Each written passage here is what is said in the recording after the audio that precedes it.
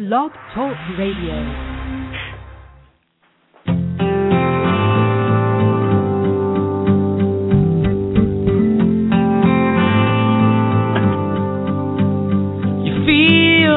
A candle in a hurricane, just like a picture with a broken frame, alone and helpless, like you've lost your fight, but you'll be alright, you'll be alright, 'cause when push comes to shove, you taste what you're made of, you might bend till you break, 'cause it's all you can take on your knees, you look.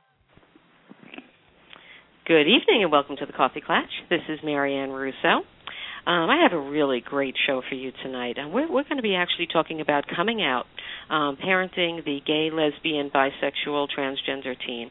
And, as many of you have heard me say, that special needs is not a term that I particularly embrace. And, I know it's ironic.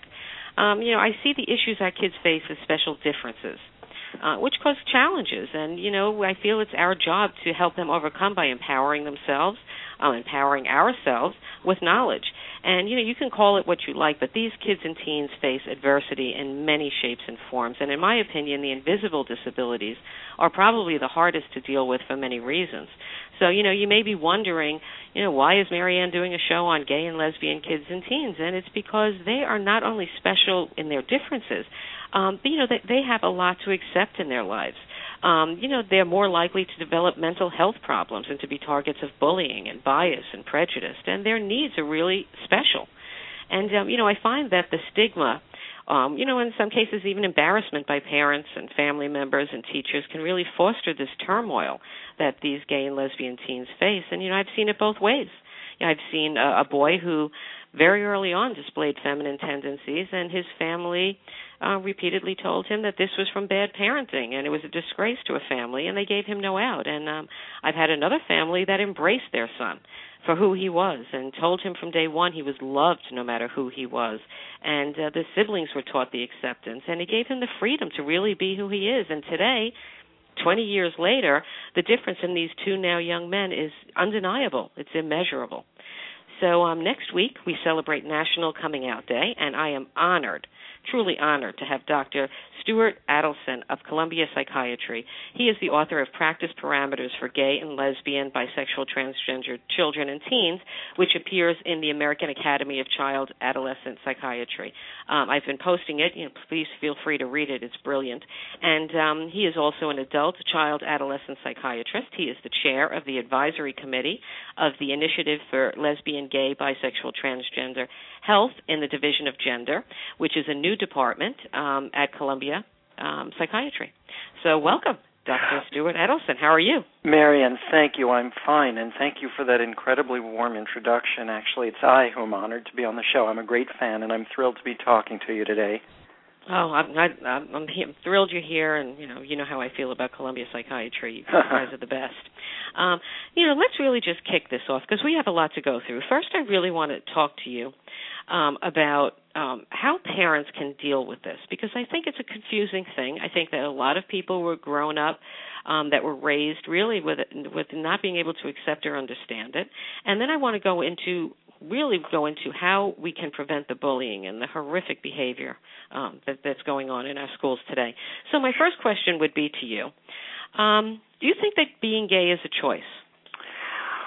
Well, no. If you're talking about who one is attracted to and what a person's true feelings are, I think most people would say that that's usually not a matter of choice. If you were to ask any person, I'm not just talking about a gay person, but a straight person, when they were a kid, the first time that they experienced a crush, I think most people would agree that they didn't choose who to have a crush on.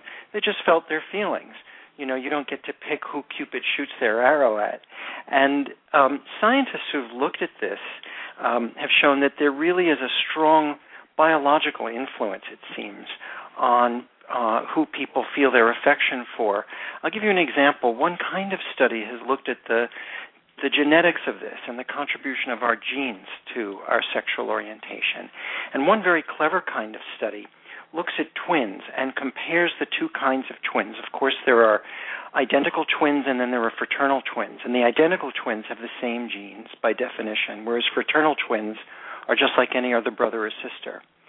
And when you compare these two groups of twins, if you look at a fraternal twin who happens to be gay, and you ask, what's the likelihood that their sibling is going to be gay? It's only 15%, which is the same as any other sibling. But if it's an identical twin, that number jumps from 15 or 1-5 up to 50% or 5-0. That's both with boys and girls. And that, is really a nice way to show, because with these twins, everything else is the same, that there's a strong biological influence, Right.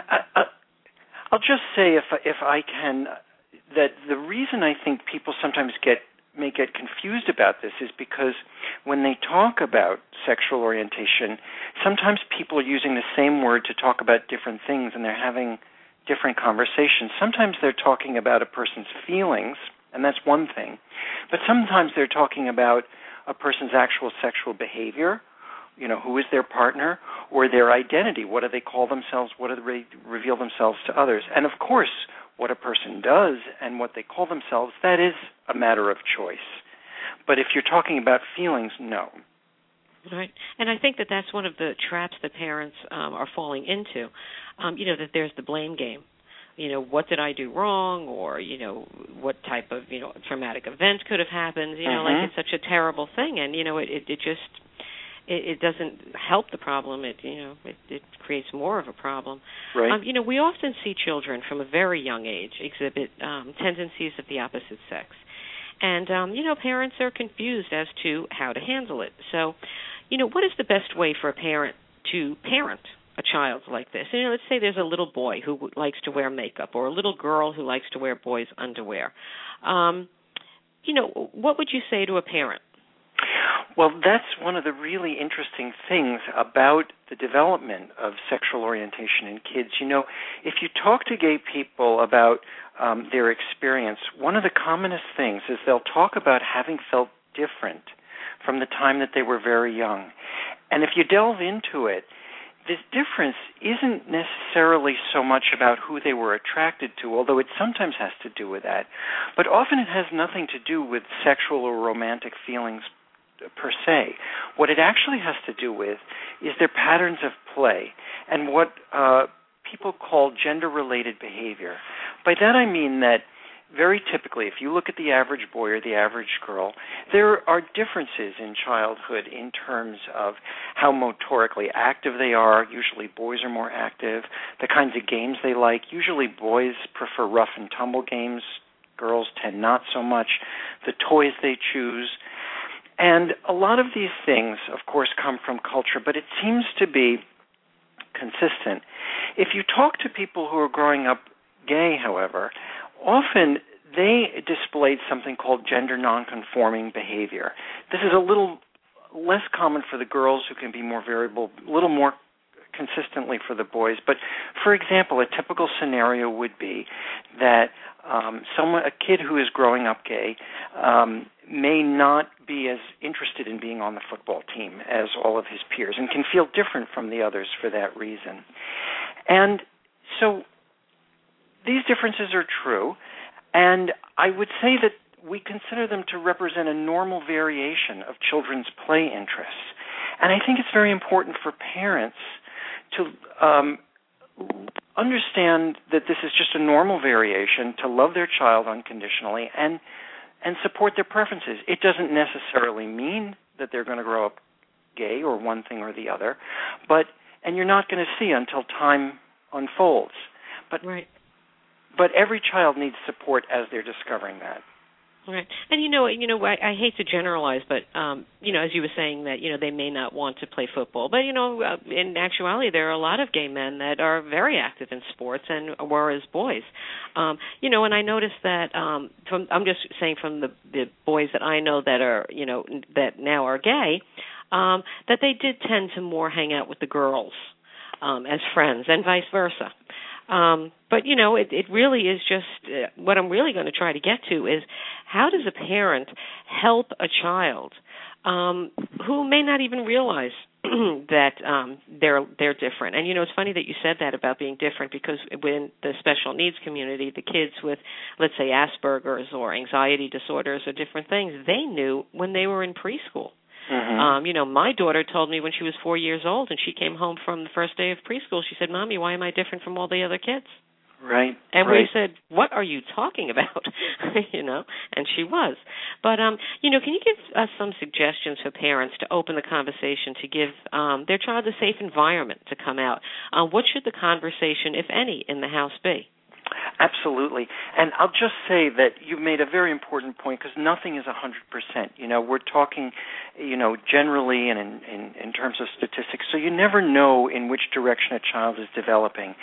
But I would say that in general, it's important for children to know that whatever else they have, that they have their parents' unconditional love. Children need that just as much as they need, good nourishment, a safe place to stay, and a good education. And that they're brought up in an atmosphere, really, where from day one you convey to a child the understanding that if there's something on their mind, that they can talk about it. And then you let the child take the lead. You never know what's going to happen that day in school. You brought up the example with your daughter. You never know. Children, their peers are very important, and they may notice something or make a comparison that makes them feel different. And I would say that it's good for parents to create that atmosphere in the family where there are open lines of communication, and not necessarily force a discussion, but just be ready for it when they sense that there's something on a child's mind. And I think, it's also very innate. As far as my daughter, it wasn't like anything said anything to her. She just realized very early on that she had no interest in playing with the other children. Mm-hmm. But I think parents need to overcome the stigma. Let's face it. 20 years ago, homosexuality was not accepted the way it is now, and a lot of parents first have to get a handle on themselves. So, if you have a teen or a child who is reluctant to address their sexuality, should a parent, do you think a parent should straight out ask, or should they wait for the teen to come to them? How would a parent approach this? That's a great question. And, you're quite right. Not only were these differences in sexual orientation not accepted, they were considered a mental illness until 1973. Yeah. And that was revised because people who looked at that realized there's just no basis to really say that. So we think of these as just normal variations. In terms of your question, how would you bring it up? I think that the principle of letting the child take the lead is a very good one to keep in mind. Even though these differences are not illnesses and they're part of the range of human sexual development that teenagers can experience, they can be very stigmatized, as you say. And even though that may be decreasing in certain segments of society, kids still pick up on it, and it means a lot to them. And they need to be emotionally ready to deal with that. There's a certain emotional skill that any child needs to deal with who they are or doing the right thing when somebody doesn't necessarily approve of it. And that takes time to grow and develop as an emotional capacity in a child. And that's why it sometimes takes kids a while to be ready to talk about these things, to talk about feeling different. And so you want to give the child the ability to control that process. Now, you have to use good judgment. If you see that your child is beginning to act out or do something unsafe, if you sense that your child is depressed or, heaven forbid, suicidal or is getting into drugs or, sleeping around in a way that may be dangerous, then you may need to say, hey, there's something we need to talk about. But barring that, short of that, I think it's best just to let them take the lead. And it's sort of like dancing. Right. And, I think, as you said, back then it was considered a mental illness. And I think, we've had Dr. Alan Francis has been my guest numerous times, and I think we have him to thank for taking that out. Mm-hmm. So now you were saying that, unless there are red flags, you should really just let the process unfold and let these kids come to grips with it themselves. But, how does a parent suggest therapy without suggesting there is something broken about a child or a teen, or make them feel that they need to be fixed if they see that their teen is struggling with their sexuality or if they're being bullied? Yeah. It's got to be a tough thing to approach, Absolutely. That's a great question. And while giving the kids the lead, I would say in general, in healthy families, in all families, I would hope that there's an atmosphere where either at the dinner table or maybe at before bedtime, kids are able to talk within their families and to those who love them about what's going on in their lives, about what happened that day in school, and, with the thought that eventually this will emerge. Regarding, therapy and how to get kids to talk about a mental health issue, if that's there, I think it's very important to make the distinction and to be clear that the mental health problems that gay and lesbian kids who may be subject to, like the increased risk of depression or maybe suicidal thoughts, those problems are problems that are worth talking about. It doesn't mean that the sexual orientation per se is the problem. The way that they're feeling may be a reaction to stigma or to bullying or some other problem issue that's going on. And so I think parents can say to their kids, if they want to suggest that kind of support, going to therapy, that they can say, look, this is to help you. This seems to be getting you down. And I don't think it's necessary for you to feel so sad about it. There may be another way to see it. Or sometimes it's useful to have a private place that's for you to kind of talk things through. And I would put it on those terms so that you don't stigmatize the sexual orientation per se. Right. And I think it's important that, if a home has the type of environment where when issues come up or, a child has something on their mind, that they've always been free to come to the parent without judgment or, I'm an anxious person myself. My kids know that they can come to me and I'm not going to overreact. And, I think it's just really important to set the tone in the house that a child feels they can come to you. And I'm going to go on a little bit later. I want to talk to you about the different mental health issues. And I'm going to ask you about situational and organic, problems that these kids face. Sure. But, coming out must be a very difficult process. So, just how difficult is it for a teen to come out? And when I say come out, I mean just be open to family, friends, or whoever they choose to be open to. What type of issues do they face in this? Yes, coming out is usually a very, very significant step in the life of any young person who's growing up LGBT. And it may be something that they anticipate with dread, perhaps for years. And the reason is that, as kids particularly get to the teenage years, they develop a sense of their identity and who they are in the world. And there are certain yearnings that almost all kids feel at this time. And it's, on the one hand, a desire to be honest and to be authentic, and on the other hand, to be affirmed and to be accepted and supported by a family, a group of peers, and a community. Kids who are growing up straight just can take for granted that whatever romantic or sexual feelings, whatever crushes they have, will be taken as natural and normal by society at large. For kids growing up as a sexual minority, this is very different. They can't take that for granted. And so revealing that and how you reveal it as you discover it is a unique aspect of growing up gay or lesbian or bisexual or transgender. And it's a particular challenge that takes certain emotional strength in the child. And, So that's why it's so important and why it takes time for each kid to figure out in the community they live in the school that they go to, in the family that they live in, how can I say this to people and what are their reactions going to be? That takes time and maturity. Right. And as you said, I mean, demographically, it does make a difference. I mean, let's face it. Not all areas are as accepting. We're here in New York, where I think the kids would probably have it easier.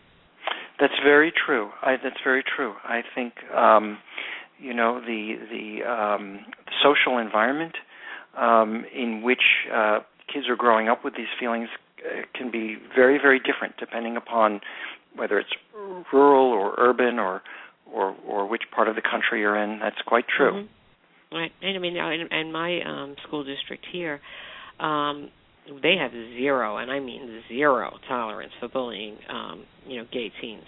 Mm-hmm. And it makes a huge difference. It really does. But, I have to always think it's got to be a confusing time because, these aren't sexual people. These are kids.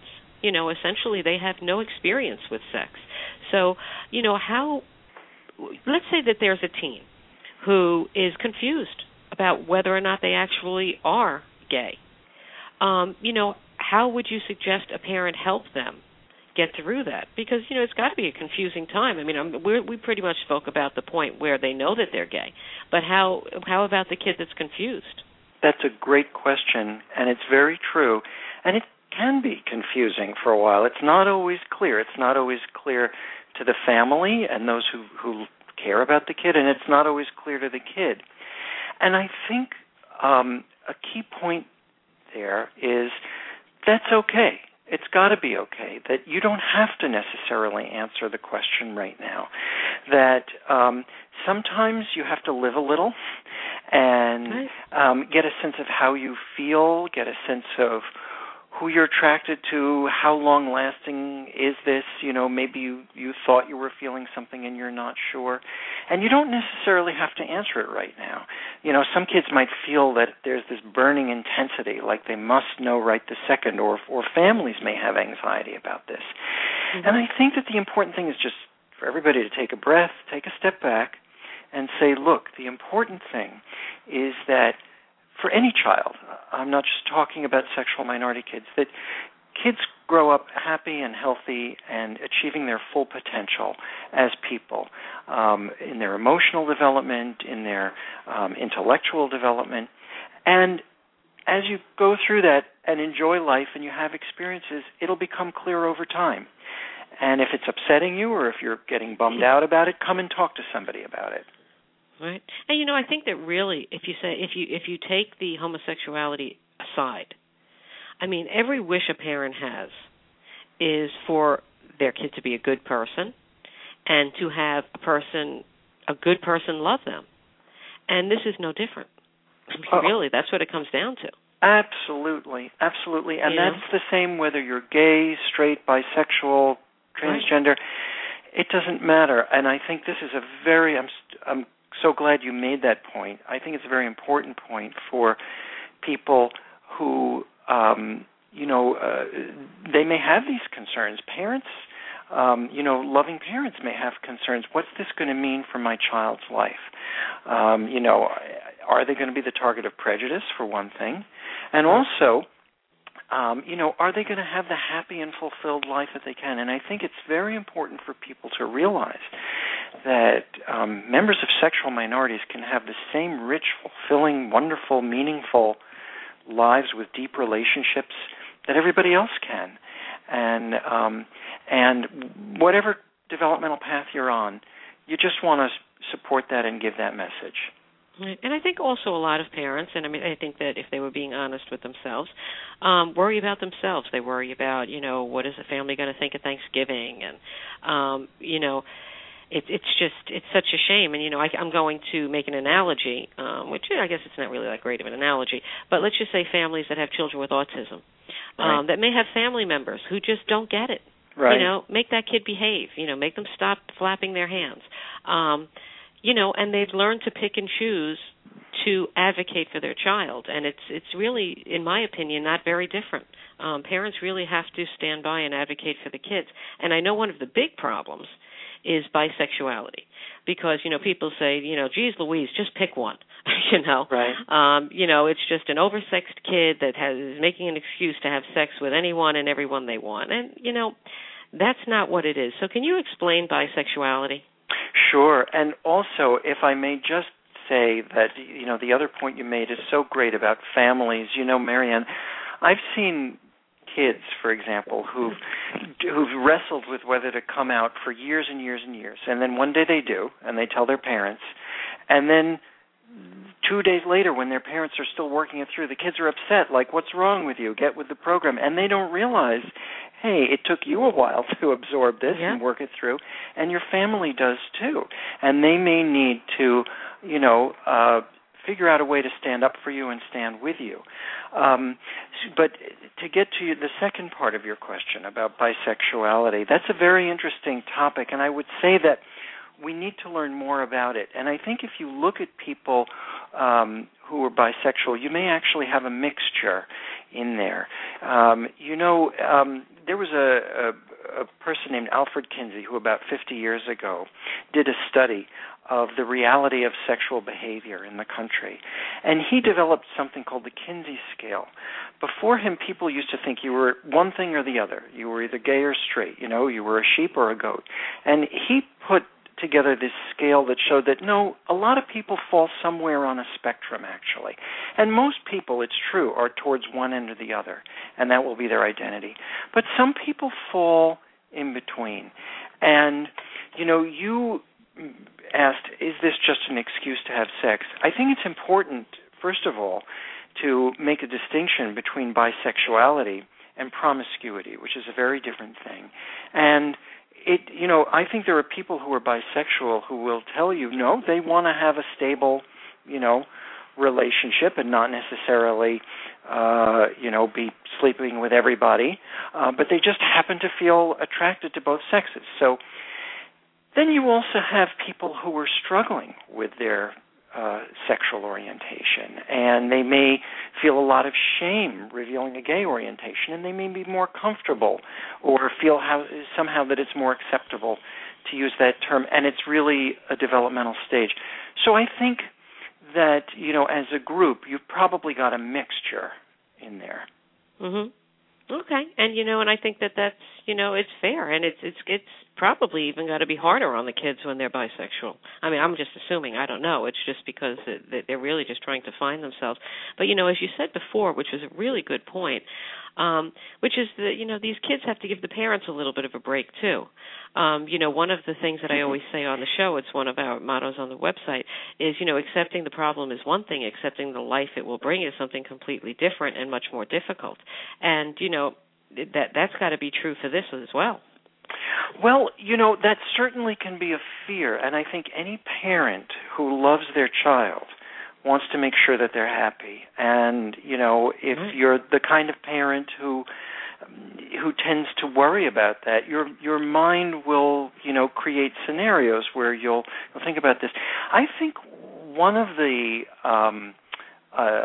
awful things about how stigmatized being gay has been in society for such a long time is that in the older generations, there are not as many positive role models around for kids to look to and for families to point to see what a normal, happy, healthy, gay life can be. Right. There are some wonderful projects you may have heard of, the It Gets Better project on the Internet, where people are trying to get the message out there for kids that, hey, hang on, don't be afraid. It's not all, doom and gloom by any means. Well, Modern Family is a great example, too. And I think that as there's less and less stigma and there's more and more visibility, there's more and more availability for positive role models, not only for kids but also for families, and to see, this is all just part of the spectrum of happy, healthy human behavior, or can be. And, as with all parenting, there's no shame in a parent needing some support either. There's no shame in saying, I really need to sit down and talk to somebody to, straighten this out in my own head. So, that's something else that parents have to consider too, that anything that's a challenge, sometimes you need a little support with, I think that's very true. Yeah, I want to move on to the transgender and transsexuals. Sure. Because there's a difference between transgender and transsexual, I believe.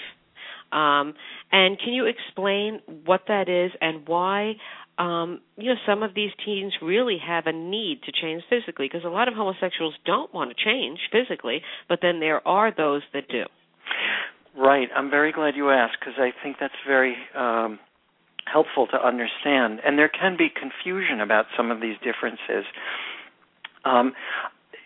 There's a difference between sexual orientation and gender identity.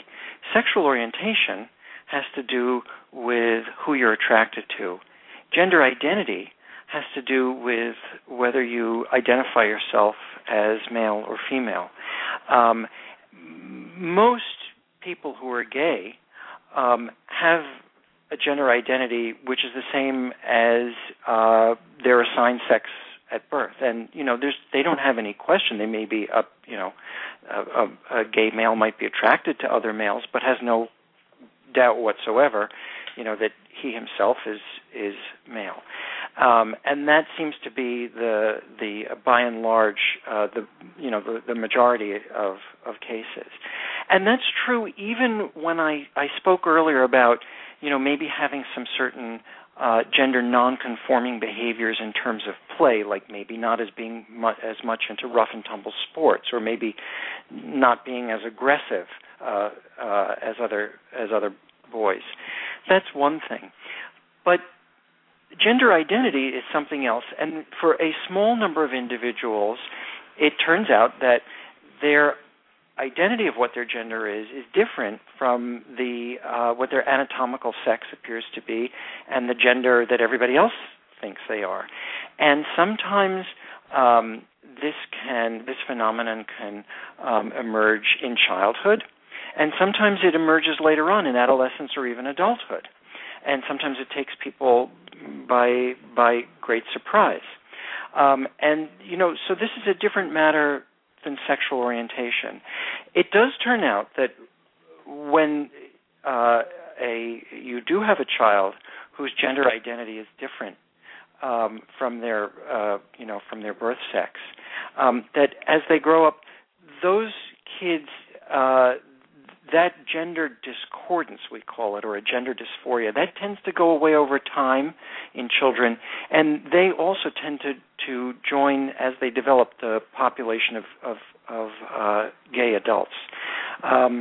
So it's a separate but related group. And to answer your question about transsexuals, if it arises later, sometimes that gender discordance and the gender dysphoria does persist, and then those individuals may choose strategies like sex reassignment in order to feel more comfortable. And you always read about it. You see these people that are married, they have children, and later in life they really come to the point where they realize that, the demons within them that have really been tearing them apart all these years is just this.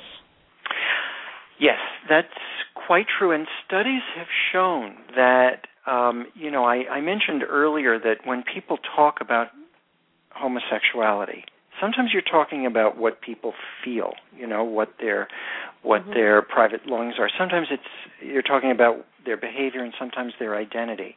When a person is well integrated, all those three things line up. They behave in accordance with their feelings, and they know who they are, and they say who they are.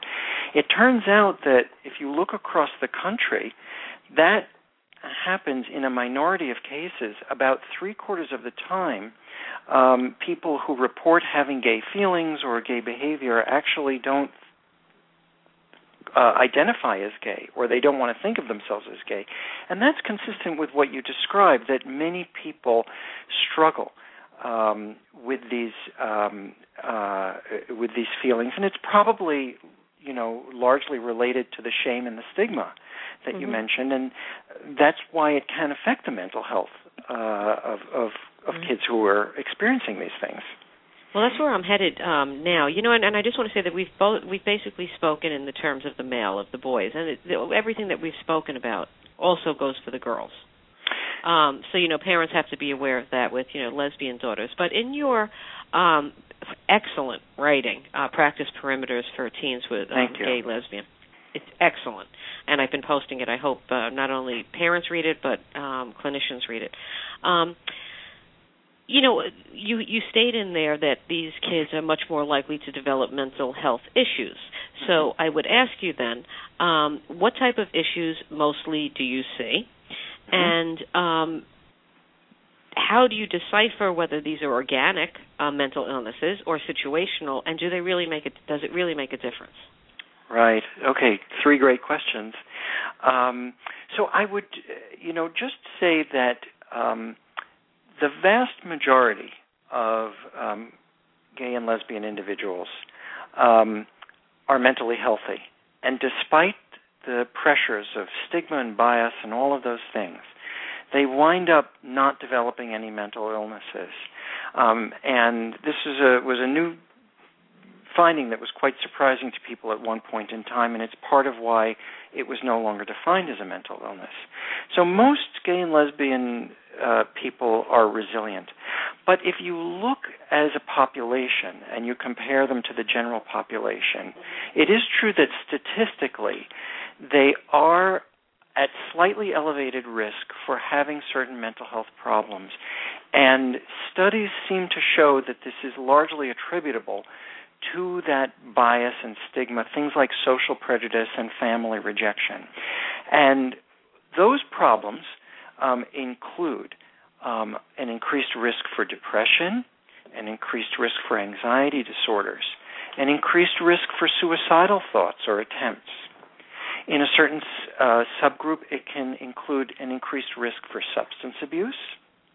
And in certain groups, it can include increased risk for high-risk behaviors, by which I mean things like truancy, running away, homelessness, and problems like that. In terms of your question, how much of this is organic, I think that was how you put it. Yeah. The concept is that in psychiatric illness, in mental illness, there's usually an organic component which puts a person at risk. Everybody gets a certain set of genes that they're dealt at birth, like a hand of cards. And partly that and partly early life experiences you have and other environmental things, they come together in a way that can either put a person at relatively greater or less risk to develop one problem or another. And for person A, it may be that they're at risk for depression. For person B, it may be anxiety. For person C, substance abuse. Then, when stress comes along, if they have that vulnerability, the stress that they meet in life may elicit that problem. So, the kids who are growing up gay or lesbian may have the same general risk of developing these problems like depression or suicidality. And then when that risk meets the increased levels of family rejection and bullying and problems like that, that probably accounts for the higher rates that you do see of many of these problems. Right, and the bullying, which we're going to go into next. But something just came into my head. I actually wasn't even going to ask you this, but would body dysmorphia or body image problems be more prevalent in this population than others, or it doesn't? Yeah, that's a very interesting question. There's preliminary evidence from a couple of studies that with males growing up gay, that there may be a slightly increased rate of eating disorders, which entail a certain degree of body image problem, and that's an area that needs more study. Right. Well, let's move on to the bullying, because, bullying among gay, lesbian teens is horrific. So can you just take a little time and, tell us how you think it starts, why it exists, and, how not only parents but educators and those in churches. How do they stop it? Well, I'm so glad you asked this question because, you know, the last 10 or 15 years, I would say, have seen such a wonderful movement across this country and really around the world in fighting bullying. There's been a tremendous amount that we've learned about this problem, which is so important because it can be very widespread and it has very serious and long-lasting consequences. And the studies have shed a lot of light on when, why, and how bullying happens. And it's true that the kids who are growing up gay or gender nonconforming are at great risk. And, as you said, adults, including parents and schools and churches and communities, can very powerfully stop bullying by just following a few simple guidelines. You know, it seems to arise around middle childhood. You know, one of the wonderful things about watching children grow and as their brains develop and unfold, they develop all these new capacities, and you see them doing new things. And one of the things that happens in middle childhood is kids come to be able to learn certain rules of logic, and those include social rules.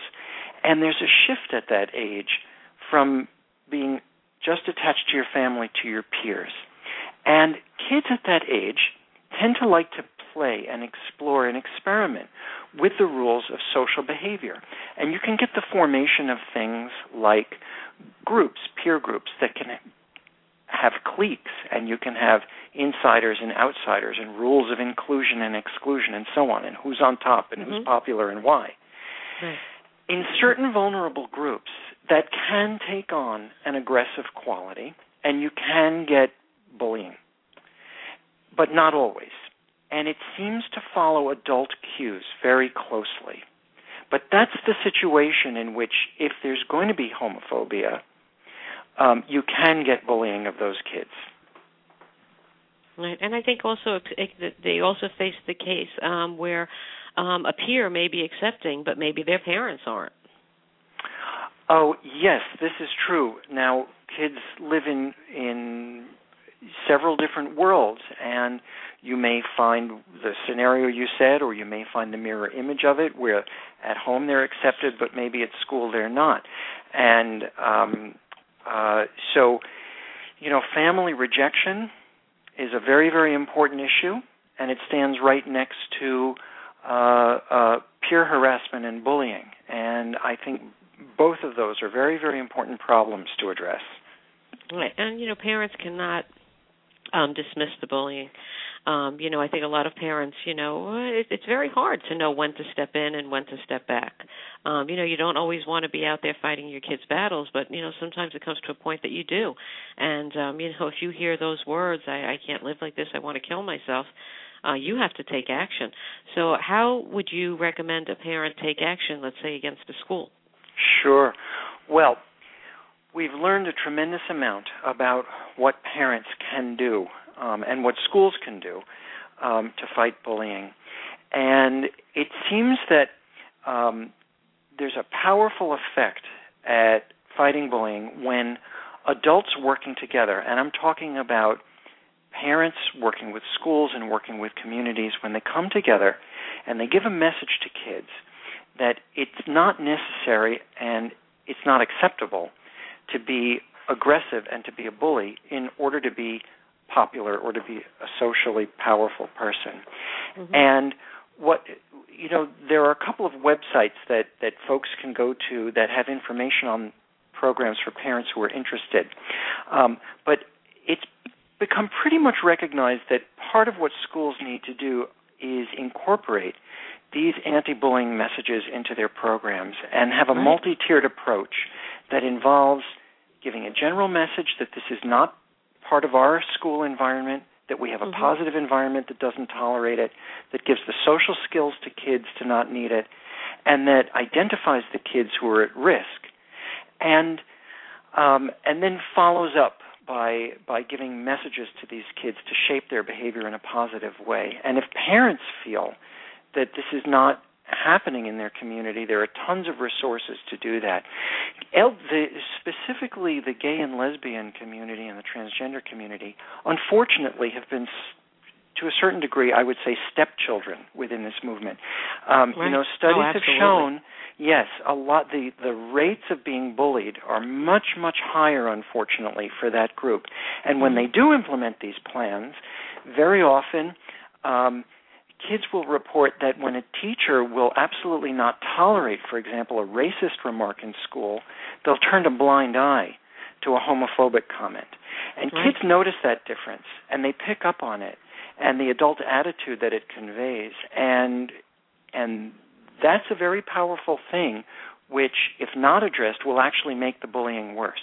So it's very, very important to include sexual orientation in these anti-bullying programs and agendas. And in everyday living. I think that sometimes, obviously the programs are fabulous, but in everyday life, in our district we have many gay teachers that are openly gay, and they are role models. They give these kids comfort. In our district they celebrate Gay Pride Day. They have pins and buttons they can wear. It's not anything taboo. Here, and it makes a difference for these kids. And I'm not saying these kids have it, easy. I'm sure there's always the bully, and, we better take a better look at the bully, because usually they're the ones that have these self-esteem problems. But, I thank you so much for joining me. I really hope that parents listen to this, not only if you yourself are raising a gay child, but just so that you can better understand, the diversity in the world and be much more accepting. So, Dr. Adelson, can you give me your website and also some websites that parents can go to? Sure. There are a few websites that are wonderful. There's one called www.stopbullying.gov. Stop Bullying is all one word, and there's wonderful information there. Also, the Centers for Disease Control at www.cdc.gov, if you're particularly interested in gay and lesbian issues, has an LGBT health page with youth resources on it. And there's also a wonderful organization called GLSEN. Their website is www.glsen.org, and that stands for Gay, Lesbian, Straight Educator Network. And they have wonderful information specifically for the LGBT population about anti-bullying programs and gay-straight alliances and so on. So those are some very useful websites. Okay, thank you. And, we didn't get a chance due to time, but I did want to mention speaking to the children and teens about safe sex practices. Oh, yes. And I'm assuming that that's going to be found on some of these websites as well. I believe so, and you're right. Okay. And also our practice parameters that you talked about are available on the website of the American Academy of Child and Adolescent Psychiatry, and that has that information. And that website is www.aacap.org. Well, I thank you so much for joining us. Oh, my pleasure. Terrific interview. You're going to help so many kids. Well, I hope so, and it's really my honor and my pleasure. And outsmarting bullying has been one of my favorite things to do since I was about 10 years old, so it's been a pleasure doing that with you today. Okay. Well, let's hope we do it. All right. Thank you for joining me. Thank you. As I end each show, you are your child's best advocate. If not you, then who? Become an informed, educated parent right here at the Coffee Klatch. Thank you very much. We'll see you next week. Bye, Marianne. Bye-bye.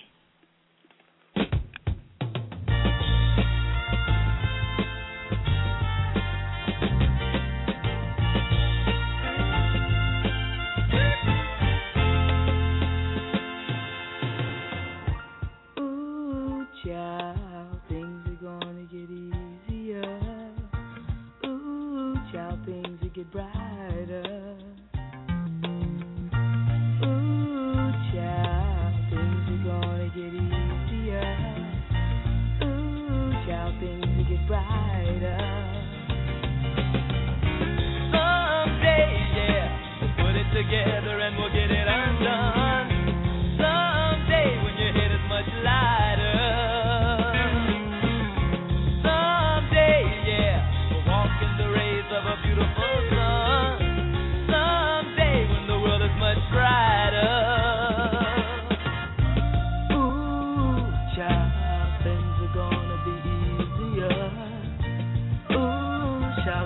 will be brighter. Ooh, child, things are gonna be easier. Ooh, child, things will be brighter.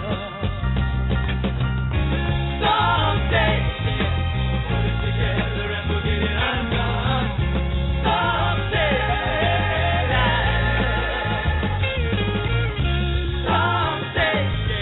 we'll walk in the rays of our beautiful sun.